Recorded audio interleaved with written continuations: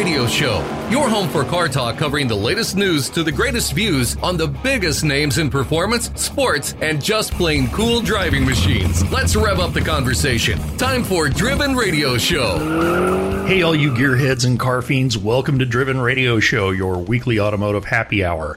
I am Brett Hatfield, here with my co-host and engineer extraordinaire, Mr. Mark Groves. Hello. We are coming to you from the all-new Driven Radio studios, no longer in my wife's dining room, but in a for-real, honest-to-God, dedicated studio in our new digs. That I do miss working around the false graph. Yeah. It's sad, but, somebody's got to. Well, hey, at least the dog can't wander over by the little gate and sniff at us while we're doing this. Truth. Our special guests this week are Dave Kinney and Greg Ingold of the Hagerty Price Guide. Dave is a lifelong automotive enthusiast, collector, and owner of automotive valuation firm U.S. Appraisal. He's also an accredited senior appraiser with the American Society of Appraisers, contributor to Hagerty Insider, and publisher of the Hagerty Price Guide. Dave also serves on the McPherson College Advisory Board. Thank you, sir. And, mark that. Mm-hmm. Greg Ingold is an avid car enthusiast and editor of the Hagerty Price Guide, a member of the Hagerty Valuation Team since 2014, and Dave and Greg visit us every quarter to tell us what's new in the Price Guide. Gentlemen, welcome back to Driven Radio. Great to be here. Thank you. Yeah, thanks for having us. We were late on the last one and got this one right as it came out. So it seems like it hasn't been that long since we saw the two of you, but I'm glad to have you back as always. Let's talk Amelia Island. Sales at Amelia Island continued the robust streak in the collector car market this year, or over the last several years, with nearly 450 cars on offer, and the total sales got close to $180 million, which is a new record by quite a wide margin. Gooding & Company and RM Sotheby's equally split the top 10 sales for the week. The high sale for the week was a 62 Ferrari 250 GT short wheelbase California offered by Gooding & Company. It sold for over $17 million. Good God. And a 59 Ferrari 250 GT California long wheelbase sold at RM Sotheby's after the auction finished, and they didn't disclose the amount, but I'm sure it was a handsome sum. The high sale at RM was a 2010 Pagani Zonda R Revolution spec that sold for $5.34 million. Are the results at Amelia indicative of the current market as a whole? Greg, why don't you take that? I think that Amelia Island was just, as you mentioned, it was spectacular. But I think that it still shows that the best cars are going to bring the best money, and RM really loaded their docket with some of the best cars. Gooding & Company were no slouch either. I mean, this was RM's last year at Amelia. They announced just before the sale, so they went out with a bang, and they have really brought their A game. I was covering RM, so yeah, I absolutely agree. When you walked in that front tent, and you guys saw it too, front and center was that Pagani, and I haven't spent a lot of time around those, but I walked over and I was taking pictures of it and opened one of the doors to take an interior shot. I'm pretty sure my shoes weigh more than that door did. For sure. It's a pretty amazing car, and like you said, I think everybody tried to bring their A game here to Amelia. It was a great show. A big props to the show itself. It was fantastic. The Saturday, before the big Sunday, both days were just full of cars and lots of happy people. I think that they also broke an attendance record at Amelia as well. So, it was one of those, everybody's out, everybody's trying to do car things, and everybody's having fun. So, look good. That all being said, though, we got some really strange news from the price guide that we'll get into in a little bit, because even though things are really looking good on the outside, there's some backpedaling going on a whole bunch of cars. So that's the story this year, that or this book that we've got some really interesting sliders and some really good up and comers. And so. I do want to talk about that, but before we get away from Amelia Island, do you think that RM leaving Amelia is going to create big opportunities for other companies? And the one I'm really wondering about is Broad Arrow, because they are new to Amelia. Oh yeah, I think so. I don't know about Greg, what you think, but Amelia is kind of very well established, and RM's taking their show and they're moving down to the Miami area. And I'm going to just say this in my out loud voice. I think Miami and Jacksonville are about as far as you can get and stay in one state. I mean, I think the Miami crowd is a lot more about Pagani Zondas, and the crowd at Amelia is a lot more about stuff going up to the 90s and 2000s. Yeah. So it's going to be interesting to see, where each auction house decides to diversify. So I expect that Gooding will stay there. I expect that Bonhams will be there, and of course Broad Arrow. So there's a new dynamic in the Amelia Island space and time. So we'll see exactly what happens. Saying that though, there's room for everybody. I mean, if somebody wants to hold an event 300 miles away, good for them. Best of luck, and I hope they do well. Absolutely. Have you heard, are they going to change the date that they hold their event, RM? When they move to Miami, they're not going to do it the same weekend as Amelia, are they? That's my understanding, yes. Are they really? That's interesting. That's very interesting. Oh, yeah. Yeah.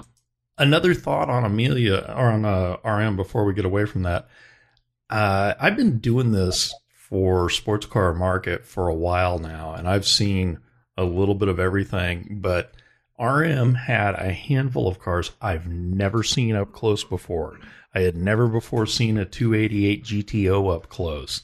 I've seen an F50 and I've seen a handful of F40s, but they had an amazing selection of stuff. I'd never seen a 250 GT California of any spec, long wheelbase or short wheelbase. And that thing was incredible. And they did have a handful of really fantastic blue chip cars. Absolutely. I think, like I said, that people were pulling out the stops for Amelia this year, and it really showed up. It showed up in the amount of people there. It showed up in the volume of the sales, and we're going to see what happens next year. I mean, it's the good thing about the car market is it's always changing. I mean, if you're just looking at Model A's, you're going to be disappointed. At Model T's, you're just going to be disappointed because there aren't as many out there. But now, I mean, look at the cars from the from 2000 and up that were represented at the sales and on the fields of the at least of the the preliminary to the auction day, and I mean preliminary to the Concours day and the day of the Concours. Things always change, so it's going to be interesting to see what happens. I think everybody pulled out the stops this year, and RM being, I think they really want to go out with a bang, and I think that their docket looked a lot like more like a Monterey docket than it did an Amelia Island docket, and I think that's why we saw so many just amazing cars out there this year. Is they're going out, and nobody wants to be left behind. Yeah. As an idiot who's never been to one of these things, how do they find the cars? Do people just come up and say, hey, I want to sell it at this? Or are they out actually grooming and looking for specific vehicles and specific collections? A, you're not an idiot. You just haven't been to one of these things. So it's... okay, I'm ignorant. Well, watching from the outside is a lot easier to do now because, everything's broadcast and live stream and all that sort of stuff. But no, the answer is both. I mean, sometimes the cars come organically to the auction companies. People say, hey, I've been thinking about selling my Ferrari collection. And, the auction company says, let's hook you up. And they might shop it to different auction companies. It'd be a broker, an owner, all kinds of things. So it just depends. A lot of the times the specialists who work for the auction companies have long-term relationships with these owners. And one of the funny things is sometimes they just get bored with the cars they have. They say, hey, I've got a whole bunch of, purple Ferraris and it's time for me to get orange Porsches. And that does really happen. People will do that, and a lot of times they'll do it because they're, they just want to change up, or they want to get something different, or they're, just maybe getting out of the car market altogether. Nice. And there was an orange Porsche there to be had, a really a slick from a distance 930 that it looked like, you're not going to believe this, but it looked like they had reshot the hood and not addressed the nicks and chips in it before they did. Oh. They just painted over it. Earl Shive, $49.95. I can paint your car. And it wasn't a bad paint job. The paint overall looked really great, but it looked like the chips had just been painted right over. And there was a guy walking around that 930 with a paint meter, and the meter readings on the nose were equally double what it was anywhere else on the car. So it kind of lent itself to that idea. All righty. Now let's get into what you mentioned. The economy so far has avoided a real recession, although we're starting to see a few signs of things beginning to cool, and runs on banks and stuff like that. Throw those in. That's a monkey wrench. Yeah, that's that made all the investors' pants a little tighter, mine included. Have there been similar signs in the collector car world? I'll just go ahead and say what Greg's going to say in a bit too.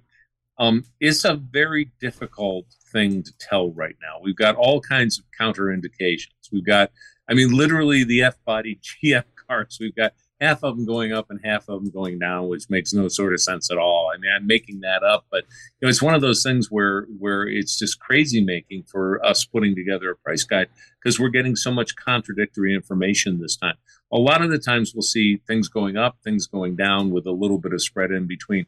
Here, I can honestly say it was like a game of 52 card pickup. Everybody just threw every car into the air, and we were, left to find out which one was going up and which one was going down. That's a sign of a healthy market, if you think about it, because, the market's looking for more direction.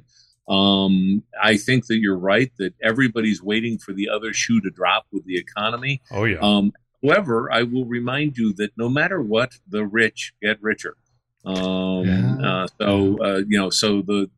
the high dollar cars seem to be continuing upwards, and that can be a little bit counterintuitive to what we find in other times. A lot of times the really rich people pull back because they think they're going to suffer something. But this year or this time around, we really haven't seen that. Greg? Yeah, I would say that to call the market right now nuanced would be a gross understatement. But yes, everything that we're seeing, it's legitimate sales, legitimate transactions, and as crazy as it looks, it's I think the market's just finding out where its equilibrium is, and I don't think that we've found it yet, but I would say that, calling doom and gloom would be very premature. I'm not really seeing any sort of indication that it's time to panic or the sky is falling. Would you agree, Dave? Yeah, it's a weird time. That's the best way to describe it. It's just a weird time to be putting together a price guide, because so many times we'll see, oh, well, hey, the Italian cars are just zooming, or, this kind of car is dead in the water or whatever. And we're seeing these nuanced things where, the Camaros and Firebirds, which used to go kind of in lockstep, not necessarily this time around. So it was let's put it this way. We earned 100% of our pay this time around, didn't we? we absolutely did. But, that's fine. We've had a lot of what I would call somewhat easy price guide updates over the past 3 years, because we kind of had a really good idea of what the direction was. Now we're starting to have to fish for answers. Okay. Yeah. Well, I have two questions to follow up on that. One, just before COVID, and especially during the lockdown and all of that, collector cars seem to find new life as potential investments, in addition to just being something you could drive and enjoy. And I'm wondering if that is still the case, if they're becoming more robust as investments. And two, do you think that the sales now that seem scattered, or every car is a case unto itself. Do you think that's become more condition driven rather than just some place to park your money? Greg, you want to grab that? Yeah, I mean, yeah, I think that there is a case to be said that cars are being used as investments. I mean, historically, in times of economic uncertainty, cars are used to hedge against other or cars or any other sort of investment. Whether it be art, jewelry, watches, are used to hedge against a volatile market. So yeah, I think that there's a case to be said that cars are investments now. And having said that, Greg and I, both were marveling at the number of cars that were bought during the pandemic that were sold in the last 6 months. Okay. Most of them at a loss. I mean, not, it wasn't like a $60,000 went down to the car went down to 20,000. It was more like a $26,000 car went to 19. But it was interesting because when you track them by serial number, or the occasional one that just you remembered it from where it was, or they used the same photos to sell it as they bought it with, or something like that. And of course, like Bring a Trailer is perfect for tracking that, because if you have a car and bring a trailer 3 times, it pops up, where it sold last time and all that sort of stuff. Man, we did see a lot of that, but here's the thing. A lot of the cars that were sold during the pandemic were condition 2, but mostly condition 3, and even a lot of condition 4 cars. So the condition 3 and 4 cars are the ones that are basically taking the biggest hit right now.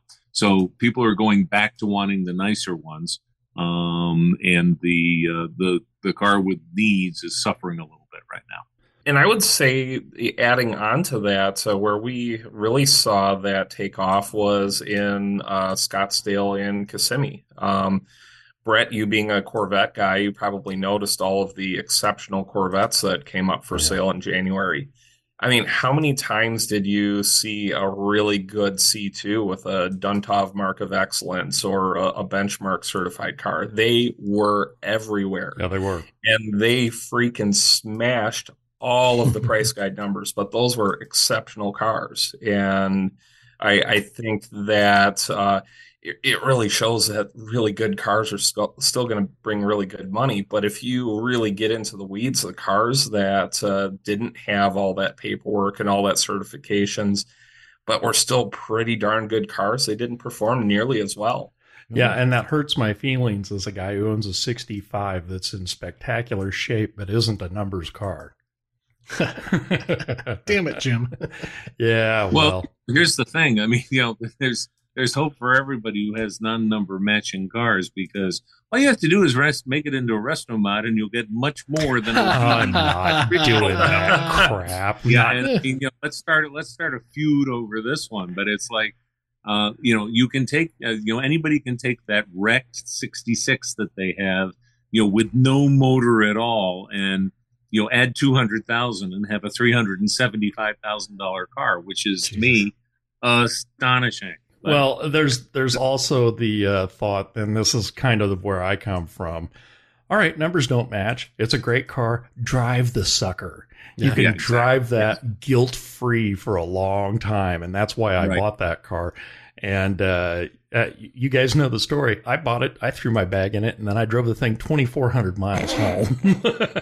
Right. So there is an upside. I'm a huge fan of buying non-numbered matching cars. There are 2 things that the market hates. It's the non-numbers matching car, and it's the car with a bad Carfax. So what does a guy like me say? If you're not going to show the car, and you're going to drive it, buy the one with the non-numbers matching engine. Because guess what? If the engine blows up, you put a new crate motor in. No problem. Yeah. Problem solved. And the other thing is that I've had this happen, as car guys, we all have people ask us this question. My daughter's going off to college. She's wrecked 2 cars in high school, but I want to buy tape for college. I'm like, please go look for cars with bad Carfaxes. Look for the one that had the front and rear bumper, ripped off of it, not, serious, drowned or, in the, found in the bottom of the lake or on fire or anything like that. But buy that car because your son or daughter is going to wreck it a 3rd time. So why not? So You always have to be like a little on the the outside to look at that stuff that way. But big fan of non-numbers matching cars. You save money going in, and you won't get that money coming back out. But what the hell? As far as the blue chips go, I think they're going to continue to do what blue chips do. I'll steal a quote from my buddy Matt Farah, who said, "Rich people do rich people things and will continue to do so." But other examples aside from F bodies, what have you seen that has had strange results, things that were unexpected? What surprises did you find in the guide this time around? It was really funny because I opened up Facebook about a week ago, and there was an ad from Mercedes-Benz showing Mercedes cars from around the world, and they focused in on the 220 model from 68 to 73, and they showed it as a taxi cab. They showed it like in Vietnam with people pushing it to jump start it, all this sort of stuff. And, this is not your normal manufacturer's ad showing the brand new shiny ones that they're selling. They were talking about how these things are so durable. And as a matter of fact, one of the cars that went up the biggest of all in the book was the 68 to 73 Mercedes-Benz 220, up 40%. Yeah. Wow. And those cars, speaking of cockroaches, I mean, when the world is over, you'll still be able to get in one of those things and start it and go somewhere. They're that. So deservedly so. Well, and I mean, even at 40%, they're still there's still a pretty affordable Mercedes. And I mean, that's it's true for diesels and gas cars. I mean, I'm not.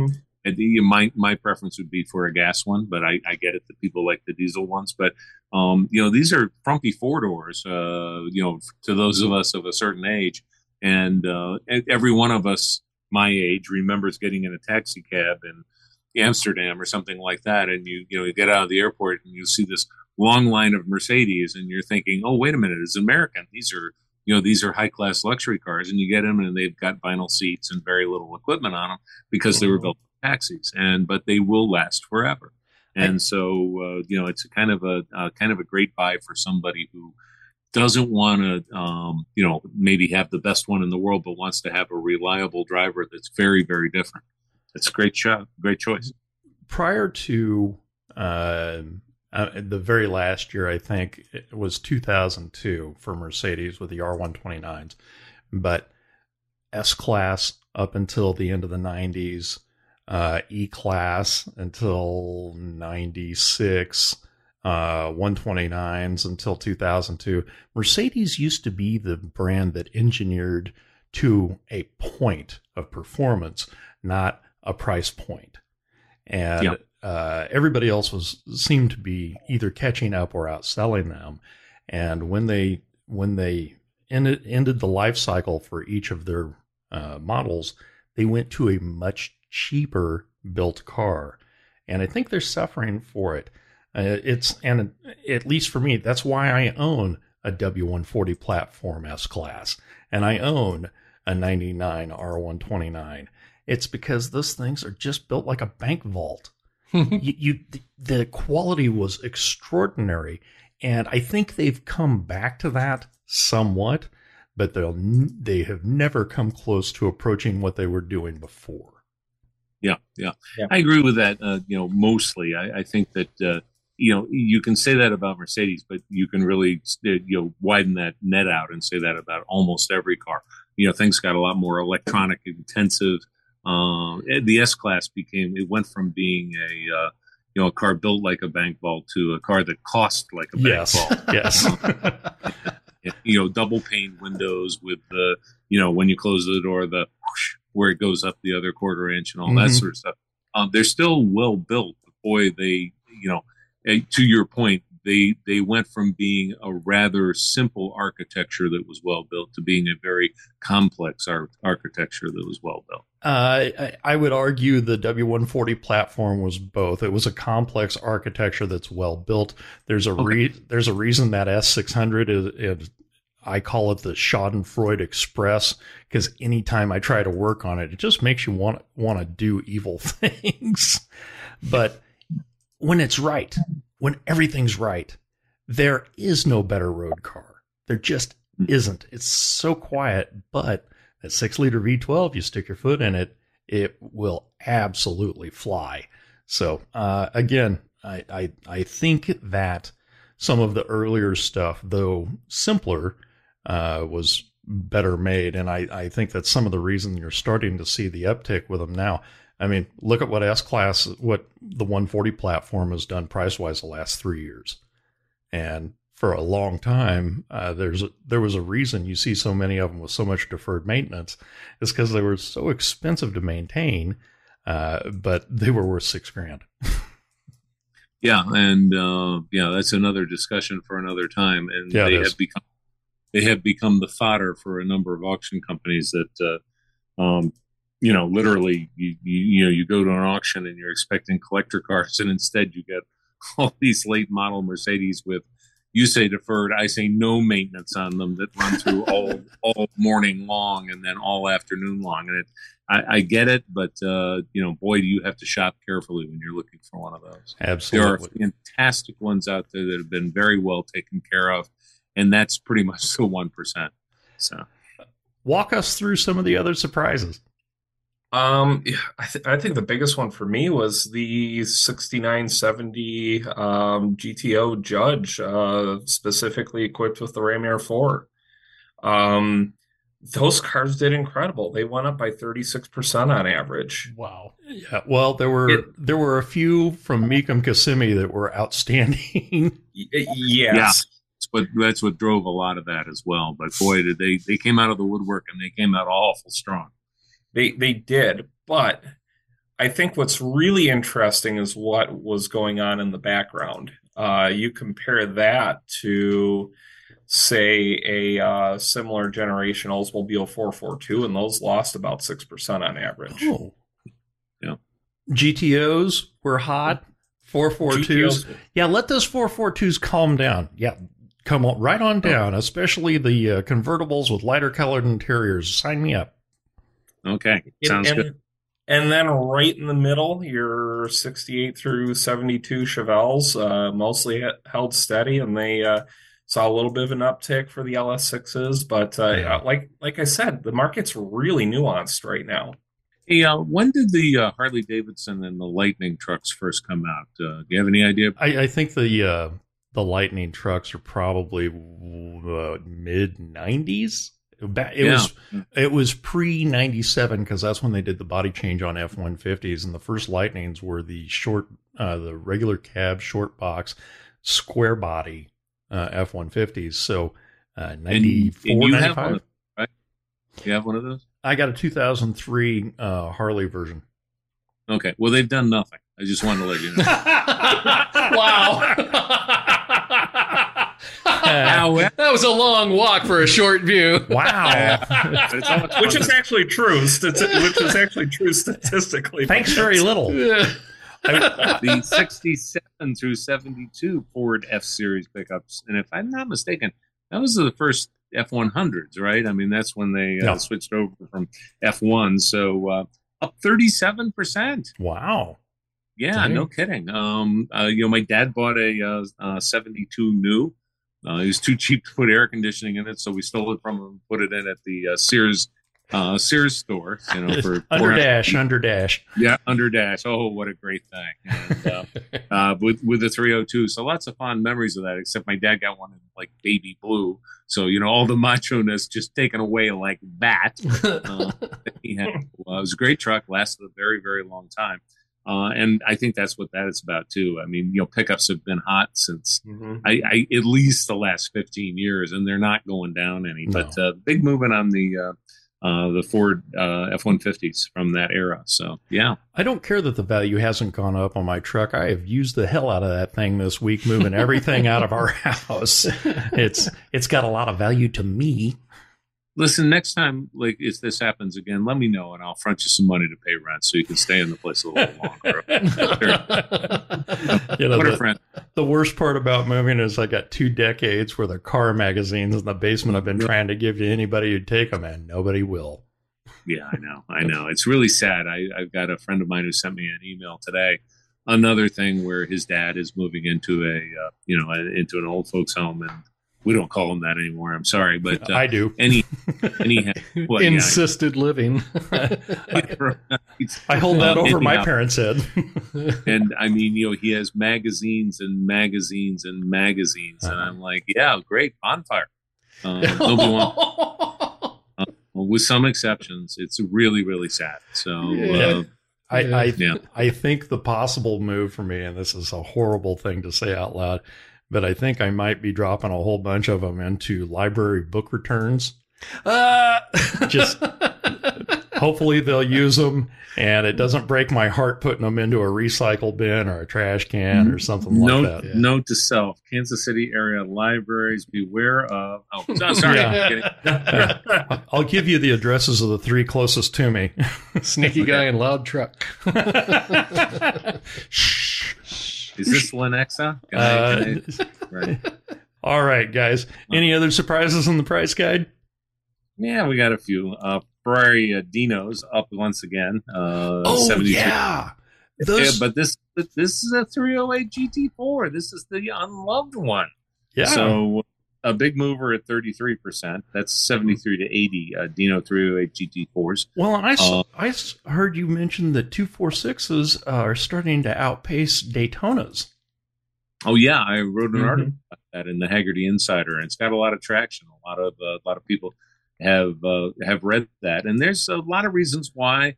I don't know if this is a forever thing. I don't know if the Daytonas are going to come back, but it's a fun race to watch. But we could talk about that for hours. But let's get to some regular cars. It's a 6-cylinder. I know. This is how I know the world is headed downward. Yeah, dogs and cats living together. All right, guys. Well, if it were your money, what would you be hunting now? What would you be looking for? What would you not sell? And it's kind of a bad takeoff on my employer's buy, sell, hold. What would you hang on to? What would you get rid of? What would you be hunting? If AMG GTs, still looking for one. Going to find one with heavy miles on it because I don't care. I want one with 38,000 miles so I can watch it click over to 40,000 miles, but I ain't going to pay the same money people are paying for $4,000 ones. That's on the radar screen, and I'm probably going to get a convertible because I don't have any, late model. That, of course, is anything past 2010 for me. I don't have any late model convertibles. And I just like the wind in my hair. What can I say? So, I mean, you have a fine mane, Dave. Would that be the hair above your eyeglasses, sir? That'd be there. And the stuff in the ears. Don't forget that. I'm not in the mood to sell anything. And as a matter of fact, I'm probably on the prowl. My wife doesn't listen to this, so that's a good thing. I'm probably on the prowl for a brand new Japanese car in the near future. Really? My WRX STI is getting a little lonely in the garage, so I've been thinking about maybe something from Toyota or maybe something from Honda with an R on the end of it. So we'll see. Oh. I have you guys seen the new Integra Type S? I think that's one to scoop up if you can get it.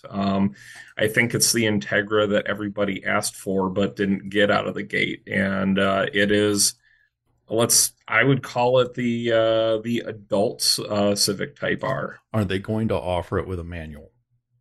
Absolutely. Oh, cool. Okay, now you have my attention. And it's a manual 320 horse, so 5 more horsepower than the Type R. So that's the one I'd be hunting down. And if I would say if you have the means and can find one relatively around MSRP once they start hitting showrooms, get it. All right. That's good. That's a good thought. I don't think it's a particularly great time to sell anything for me. I actually did sell my Volkswagen convertible, but that I bought as a car to sell. So that sold last week. So I'm happy about that. I had a 79 Volkswagen convertible with under 5,000 miles. What color? Sold. The kind of turquoise blue. Okay.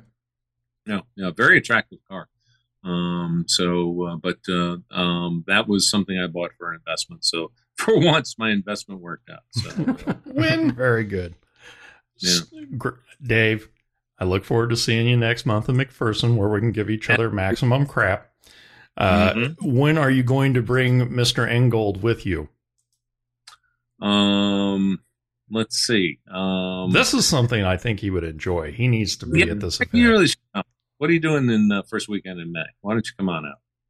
I've been getting the same pressures from Mr. Kyle Smith, McPherson alum. So we'll have to seriously consider that one. All you have to do is say that you've been invited by the Sausage King of McPherson County. That's right. It is. Without further ado, I think we should mention there's barbecue involved in that. But I did get the Facebook invite from the one and only Luke Channel for the famous cookout. That's right. So, I'll buy you the best barbecue you can find in downtown McPherson at Luke's house. Deal. Guys, always a pleasure having you on. We've been speaking with Dave Kinney and Greg Ingold. Well, we've been speaking with Greg. Dave and I have been flipping each other crap. Can you take a minute and tell everyone where they can find you on your websites and social media? Yeah, you can find me over at Hagerty Media and Hagerty Insider. I'm a pretty regular contributor there, so you can find a lot of pricing and markets related content over there. And you can also find mine and Dave and the whole team's work over at Hagerty.com/valuation tools. Still free and available 24 hours a day worldwide. So, you can. I have Greg screen all my phone calls, so you can call him if you're angry. I'm out there all the time. I'm at every auction, it seems like. I was even at the Mark Smith estate sale this last weekend. So, wow. Gentlemen, as always, thanks for being with us. Thank you. Thank you. Always great to have him on the show. You got a good guest when you'll both give each other crap. Yeah, so nice. And I love his little barbs. It's I am quite certain by the time I get to McPherson, Dave's going to have a half dozen zingers waiting for me. But always great having those guys on the show. And they do have a tough job tracking all those stuff. Well, I can't imagine what it's like right now. I mean, I do all of my tracking on Facebook. Yeah. And even on Facebook, I've seen some stuff starting to come down finally. And I'm like, okay, TikTok, if I can just wait before somebody in Norway buys my damn Chrysler, I may be good. Not going to happen. I know, damn it. You're going to pay as much to ship it back here, too, as the car's stinking worth. You're right. Thanks so much for spending time with Driven Radio. We love what we do, and we wouldn't be able to do it with the support and tolerance of our listeners. Hallelujah. You can find us online at drivenradioshow.com. Follow us on Facebook, Twitter, and Instagram at Driven Radio Show, and on LinkedIn as the Driven Radio Show podcast. You can also listen anywhere fine podcasts are heard. I am Brett Hatfield for Mark L. Groves. Yep. Thank you for listening, and we'll see you next time here on Driven Radio.